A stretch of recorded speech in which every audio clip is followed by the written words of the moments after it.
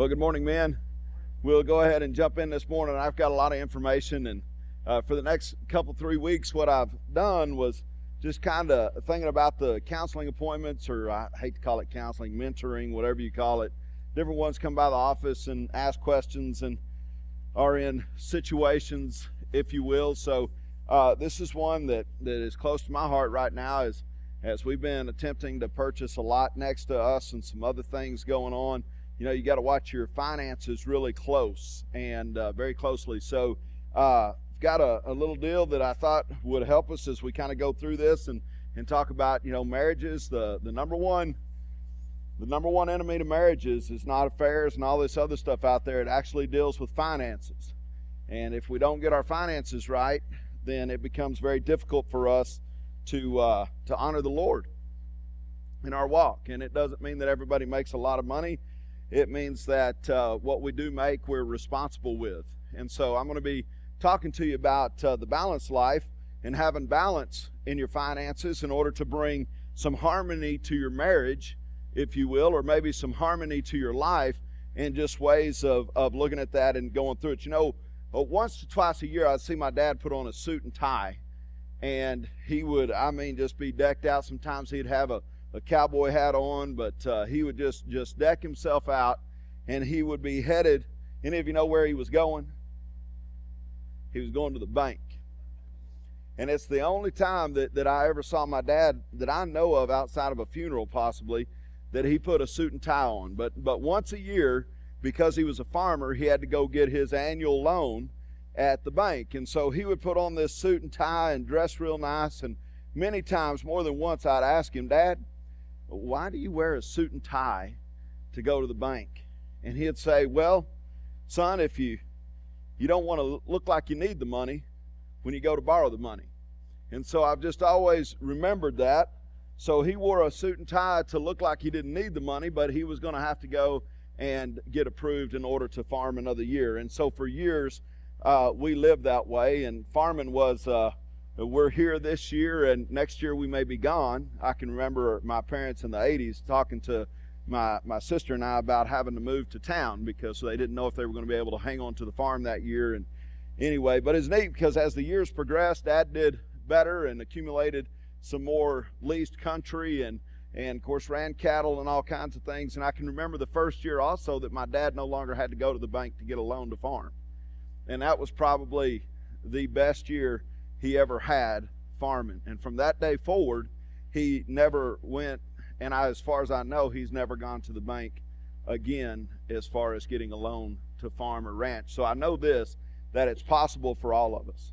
We live in a day and time and in a society and a culture that tells us that we need to have anything at any time. Whatever is available to us, to each and every one of us, because we deserve. The commercials you see out there are trying to convince us that we lack something in life if we don't own this particular thing in our life, or if we don't have it financed in our life, or if we don't carry a certain amount on credit card debt and that type of thing. But I tell you, if you're a pastor today, you know you've sat with plenty of couples, even if you're not a pastor, that finances are definitely an era that the enemy uses to break couples up. So what happens is when our finances get out of whack, the balance in our life begins to get out of whack, because then we're working for the man, or we're actually working for the money, if you will, instead of telling the money to work for us. And there's a big difference here, guys. And so as we kind of jump into this, just be with me, because I'm going to be talking about having a balanced life, balanced in your finances and all. And I know as a pastor, I've gone from $1,100 a month was my first job, and I say that it was actually $600, and then went up when I first started pastoring at Happy. They paid $1,100 a month, and I felt terrible for taking it because they scraped everything they could with the 22 that were still there and tried to figure out a way to pay me. And so, and man, that makes a pastor feel real good about himself. Just kidding. All right. It was tough, but I know that through the years that God has called us to live a balanced life. And as my children get older, one thing I have learned is they get a lot more expensive. I mean, one of them wanted to try out for cheerleader this year, and I tried to fight that with everything I could fight, but her mama and me, well, we were in discussion this morning before I got here. But it's $500 just to be a cheerleader. And so I said, okay, well, if she wants to be a cheerleader, she'll raise her $500. And her mother she's 11 years old. Well, anyway, so we're still in that discussion, right? Trying to figure things out and balance life, and she's working at it. She's raised over $100 just baking cookies and selling them. So maybe she'll get there. But our kids learn from us, and they watch, and they watch what we do, and they watch to see if our life is in balance or not. And money, when couples are fighting over money, then they're demonstrating something in front of their children that is not healthy. We're called to make disciples. And you'll see that money has a lot to do with discipleship. Jesus said, when he stated, where your heart is, there your treasure will be also. He's making a statement to say, pay attention to who has your heart and what has your heart. When I was a kid in the 70s, the late 70s, there was I remember because they kept running commercials on the Walenda family. I had to look this up because I couldn't remember the name of the family, but the great Walendas were families that would do these balancing acts. You've probably seen them going from tower to tower on a tight wire, and they have the bar and they're balancing. Well, on this particular show, this was live, and this guy was way up in the air, and I looked this up online because I just remember him falling, and it happened in 1978. I was a little kid, but I still remember watching him fall. And he fell. Any of you see that? Any of you remember that? Yeah, some of you may have seen it. And so he fell, and basically what happened, he lost his balance. He was in Puerto Rico. He was going between two buildings, and he fell right on top of a car. We have to watch how we live our life because God calls us to live it as a balanced life. If we don't, then we fall, and no one wants to fall. To live a balanced life, the first thing you've got to have is a reference point. If I were to ask you to balance on one foot with your arms stretched out, you wouldn't look at your hand. What would you do? You'd find a reference point. Okay, I'm just helping some of you out. All right, some of you know this, or you wished you would have known this about balance when the cop was shining a light in your eye telling you to stand on one foot. But right, you look forward, you find a reference point, and you balance. You put your hands out and you balance. So you've got to have a reference point, right? It's instinctive. That's the proper point of reference. None of you would instinctively look at one of your hands. Balance requires a singular point of focus. The other thing, in order to live a balanced life, is you've got to have constant correction. Constant correction. Modifications, tweaking. If I were to ask you to walk along a narrow plank, you would make constant adjustments with your hands trying to correct yourself. When you lose balance one way, you've got to put more weight the other way. You know, this is what a good financial planner does. He modifies your portfolio to adjust to changes in the market in order to keep the portfolio what? Balanced. Balanced. And then the third thing I would say you got to have is you got to have a clear objective. A clear objective. Anytime you're balancing something, you have answered the question, what am I trying to do? Right? Keep the end of the pole in the air. If you're balancing say you got a broom handle and you're trying to keep the broom up in the air and you're holding it. As a matter of fact, Wade, I had him sweeping the garage the other day, and I walked in there and he's just trying to balance the broom. I said, it's hard to sweep when the broom's up there. But anyway, clear objective, right? Clear objective. You got to stay on the plane. Balance allows you to remain where you want to be. It allows you to progress where you want to be. So if I violate any of the laws of balance while balancing something, look, something immediately happens. The pole falls down. But if you violate, watch this, if you violate the laws of balance in your finances, nothing happens immediately.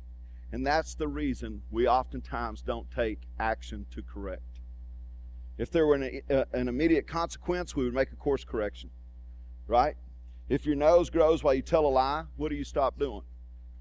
Lying, right? Any of you see Pinocchio? That one's for my kids. So here's the deal. Finances follow the law of harvest. And the law of harvest is simply this. You sow a seed, and there is a season where what happens? You sow a seed, there's a season of growth, right? And one day there'll be a season of harvest. It follows that law. You sow now, you reap later. And you should always reap later and greater. Now watch some statistics I pulled up. USA Today states that 1/3 of Americans are delinquent on debt. Now I'm not just talking about being in debt. They're delinquent. That means 33 1/3% of us in this room are not just in debt, but possibly delinquent on that debt. 46% of Americans carry over a balance from month to month on their credit cards. So almost 50% carry a balance from month to month. Americans are carrying around,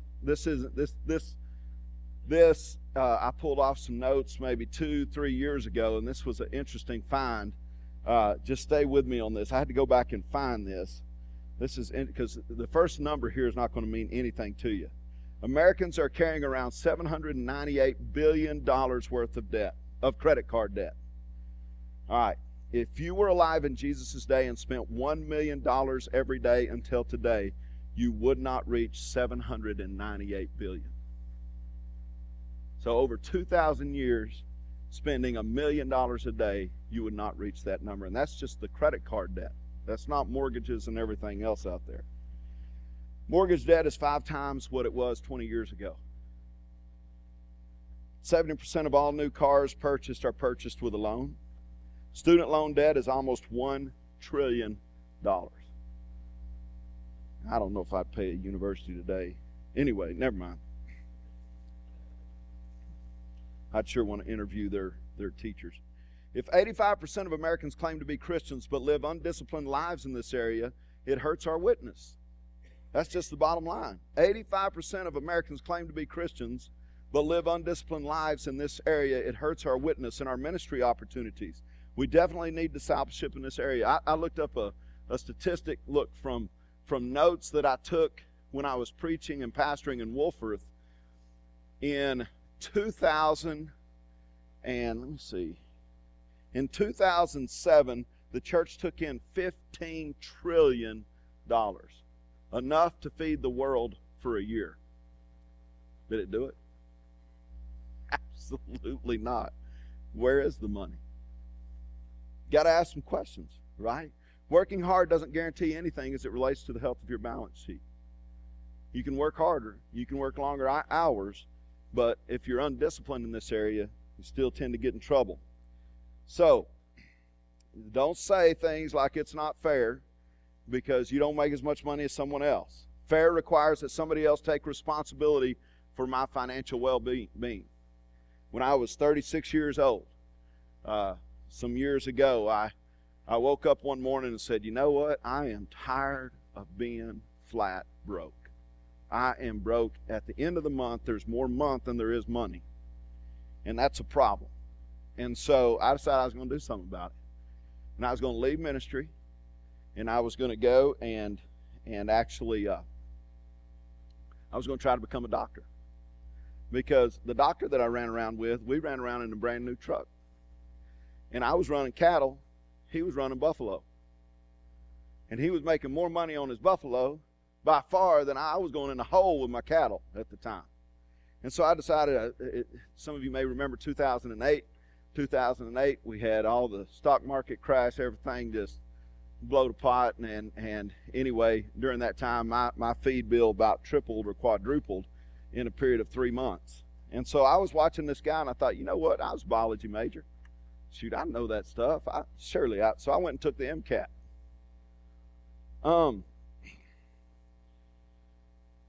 That didn't go well. I wasn't as smart as I thought I was, and there was no university that was going to accept me into med school. So then I had to think of another route, and what the Lord began to speak to my heart is, why don't you become responsible with it, with what you do make? And I was like, well, Lord, I've got all these children. I'm a pastor, and he gave me some opportunities at that time. I started looking for opportunities. People started asking for me to come preach and Allison to come sing, and they would take up love offerings or something. It'd be just enough, but we were able to move ahead in that way and kind of get back on our feet.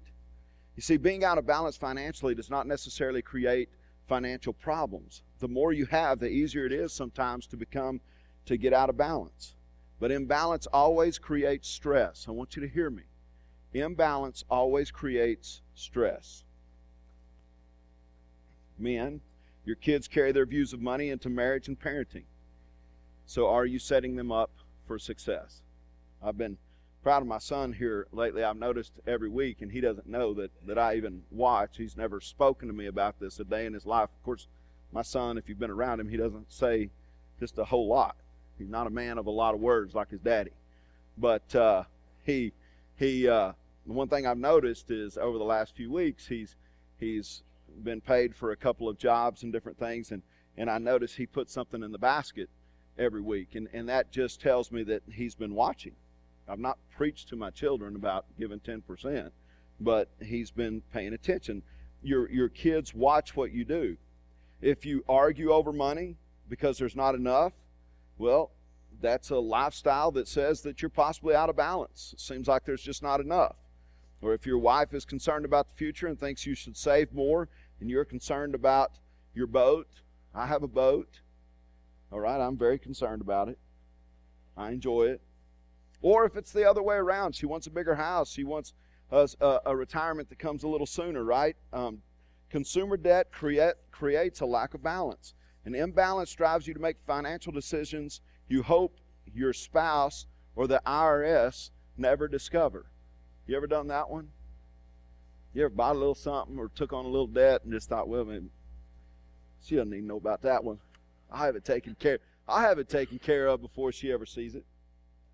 So guys, I've got 3 or 4 messages that I've created over this. I don't know if it's going to be 3 or 4 yet, but they're all outlined. They're all ready to go, and for the most part. But over the next few weeks, I'm going to start unpacking some of this, and some of this is for me, not just you, okay?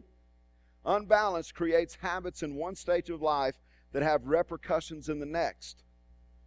You know, it's one of those things that if we're unbalanced today, we're going to be even more unbalanced if we don't do something, if we don't constantly correct the direction we're headed and start looking at the destination. Have that singular point of focus. So, here we go. You can't follow Jesus and remain out of balance financially. So I had to put a big idea to this, and that's what I came up with. It's very difficult to follow Jesus in a proper way and remain out of balance financially. I've been real impressed with a couple of college kids that I've had the opportunity to speak into their lives over the last few months.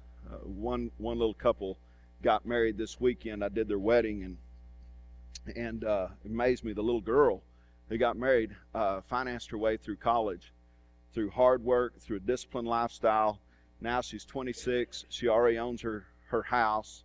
I mean, it's amazing to me. I'm just sitting there going, wow, you might need to counsel me. You know, I don't know. Another young man that's a senior this year that goes to church here. I see him at Walmart all the time. He's never taken a loan out for college. And he's amazing. He's a senior this year. And so I know some of the youth, some of the young men and women of the church are getting a hold of some of this. They're understanding that there's a relationship between the way you handle your money and your devotion to God. And Jesus had so much to say about money that you can't be a follower of Jesus and be irresponsible financially. Of all the things that Jesus talks about, he talks most about money. And this is interesting. Why does he talk about that? Because both God and money have the power to get you to serve them. I say this a lot. Jesus said more about money than heaven and hell combined. So let's look at what he says. Matthew 6:21, he says, "For where your treasure is, there your heart will be also. As your money goes, so goes your heart." Years ago, I was in a men's group, a lot smaller than this. There were just 3 of us. So I taught like for 5 minutes, and then we just discussed. But they were my accountability partners, and back then we had these things called checkbooks. And we would literally pull our checkbooks out every week and set them on the table, and then each man would go through the other man's checkbook. We had the carbon copies. Y'all remember those? You write a check, and then we'd go through those, and we would look to see if we were staying financially balanced. I think of another man in my life when I was pastoring Wolforth, and it really started taking off about my third or fourth year. Man came through the line, and it was interesting. I shook his hand, didn't know exactly who he was, and the next day, Monday morning, I get a phone call from another parishioner in the church, and they said, "Hey, Curtis, did you know that Shirley Garrison was at our church this past Sunday?" And I said, "No, that must have been the older fellow that came through. He kind of stood in front of me for a minute, had his wife with him, and yeah. Well, we've got this $1 million debt here. Do you know he could write a check for that?" That puts the pastor in a funny situation. And I said, "Okay, well, I don't care if he writes a check for it or not. I don't think it's his responsibility. He's been here one time. Not a part of us." And he said, No, you need to change your perspective on this. You need to be calling on him. The next week, this man comes back through the line. I don't say anything. I shake his hand, but I know who he is. Third week, he comes back through the line. Fourth week, he comes back through the line. Shake his hand. I'm calling him by name by this time. Finally, he stops in front of me and he says, "Pastor Curtis, how come you haven't been by my house?" And I sat there and I said, "Have you been sick?" And he said, "No, sir." And I said, "Is your wife sick?" And he said, "Well, yeah, she hadn't been here the last couple of weeks. We were actually building an Alzheimer's unit and everything for her." And I said, "Brother Shirley," I said, "listen, I'm not here, and I know you're not here necessarily to give your money, and I'm not here to ask you for it. So unless you need me, I won't be there." And he left. The next week I preached, and he was back at church. I didn't think I'd ever see him again. And he came back, and that week he came all the way up there and knelt down up at the altar, along with several others at the altar call, and he just began to pray and everything else. And then he set up an appointment to come by and see me in my office. He came by and saw me in my office, and we developed an incredible relationship. And I was actually standing next to his wife when she passed away, and then he remarried a couple years later, and I did his funeral and then her funeral. So I got to know this family very well. Now, they never wrote me a check, okay? They did write some checks to the church. He told us what he could do and what he was willing to do. He didn't pay for the $1 million debt. He just had some trust money that would write a check, financially. But if you know anything about Brother Shirley, he's one of the most giving men. And what used to frustrate me is when I would go over to visit him, very few times did I knock on his door that there was not someone there soliciting him for money. It was just, and I thought, man, I don't know that I would want that life. Everybody beating his door down. Here's the thing. He was responsible. He told me how he became wealthy. When he got out of the Army, he bought a quarter section of land. It was irrigated. He began to farm. He had a good year. His first year, he was able to buy the quarter section next to it. Then he had a half section. That went really well for him. Then he was able to buy into elevators. Some of you know this, right? And so he bought into the elevator business and started doing that. And it just went from one thing to the next, to land, to cattle, to feed yards, and you can read about his story. But he was faithful in the little, and he became faithful with a lot. There is constant tension here, because Jesus is saying, where your heart is, there your treasure will be also. In Luke 16:13, no one can serve two masters. Either you will hate the one and love the other, or you will be devoted to the one and despise the other. You cannot serve both God and money, or God and mammon, God and things, if you will. And so what Jesus is saying is, he's not saying it's not okay to have things. He's saying it's not okay if those things have you. That there's a difference. And Jesus' goal is not to get your money, it's to keep it from getting us. He doesn't want your stuff. He wants to keep your stuff from getting you. And when things are out of my control, it is easy to surrender control to things that don't need to have control in my life. In other words, I can become distracted. So, here we go. What do we do about this? Well, just in an introductory lesson, I would say start watching where your money goes. Yesterday, I did my expense report here at the church, and one thing we have to do, all the pastors here, is we have to be fiscally responsible with our church cards. And in saying so, as we turn in our expense report, what has to go with it? The receipts. Every single receipt is turned in. If there's a couple of receipts that are missing, then red flag goes up. A lot of questions are asked. Brett will tell you that I watch the budget like an eagle. Everything here. But why? We have to. When I first came to work here, we met in a house. Within the 4th month, there was no money to pay me. So my savings is right here in this building. And so 7, 8 years ago, that's what we did. We planted a church. And I don't share that with you to have you pat me on the back. I'm saying that as it's grown, we are very blessed, but we need to be responsible with everything that comes in to this place. So we watch it. Every receipt is handed in, and it's accounted for. So this week I would say, hey, watch your receipts. Here's a practical way to see where your money's going. Are you telling your money where to go, or is it telling you where to go? And I know that there can be setbacks, guys. I understand that. When my son was born, he was born between 2 insurance policies in the Methodist Church. January 30th. I never will forget it. And my representative for the Methodist Conference said, just stack your bills. Eventually, one of the two is going to pay for it. Neither did. I lost my credit. I lost everything by stacking my bills. And then one day, guess who had to be responsible for them? Me. After the church was paying $1,300 a month on insurance. It's crazy. They don't want to pay. They want your money. That's what I learned from the whole thing. And they did not pay. I had to start settling. And so I get how you can be blindsided by some things and just have to start over. I completely understand that. But if you're starting over today, have your clear objective. Put the law of balance, the laws of balance, include those in your life. Have that destination point that you still want to get to, and keep moving towards it. Keep moving towards it. And one of the ways that you can do this is by documenting every single receipt. You don't get a receipt from the church. Look at your budget.